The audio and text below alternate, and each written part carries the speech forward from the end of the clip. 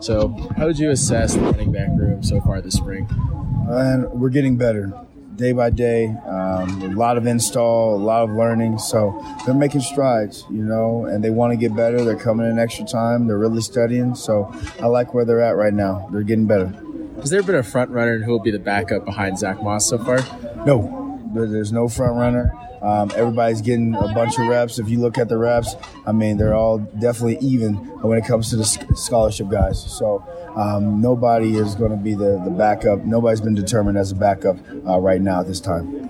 All right. As far as being a backup behind Zach Moss, would you rather prefer a guy to be a sort of change of pace, a pass catching back, or would you like more to keep going with the power? Best players play. At the end of the day, best players will play. So whether it's a scat back or whether it's somebody that can go run people over, we're going to play the best players and be in the best situations that we can. Who do you think has been the most impressive pass blocker in camp? And that's a very important aspect as far as keeping the offense going. Devin Brumfield. Yeah, he's a young man that played for us last year in some third down situations as well.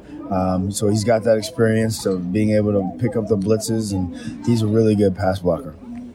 How do you like Devontae Henry Cole coming back from the redshirt year? Man, Devontae has come back hitting the ground running. He's knocking off the rust, but I don't think there's been a day in camp that we have not seen an explosive play from Devontae. So Devontae is continuing to step up in a leadership role and continue to be better and continue to well-round his game into shape. What was your reaction when you heard that Zach Moss is going to come back to the team this year? Oh, I was happy for Zach. I thought it was the right move for him.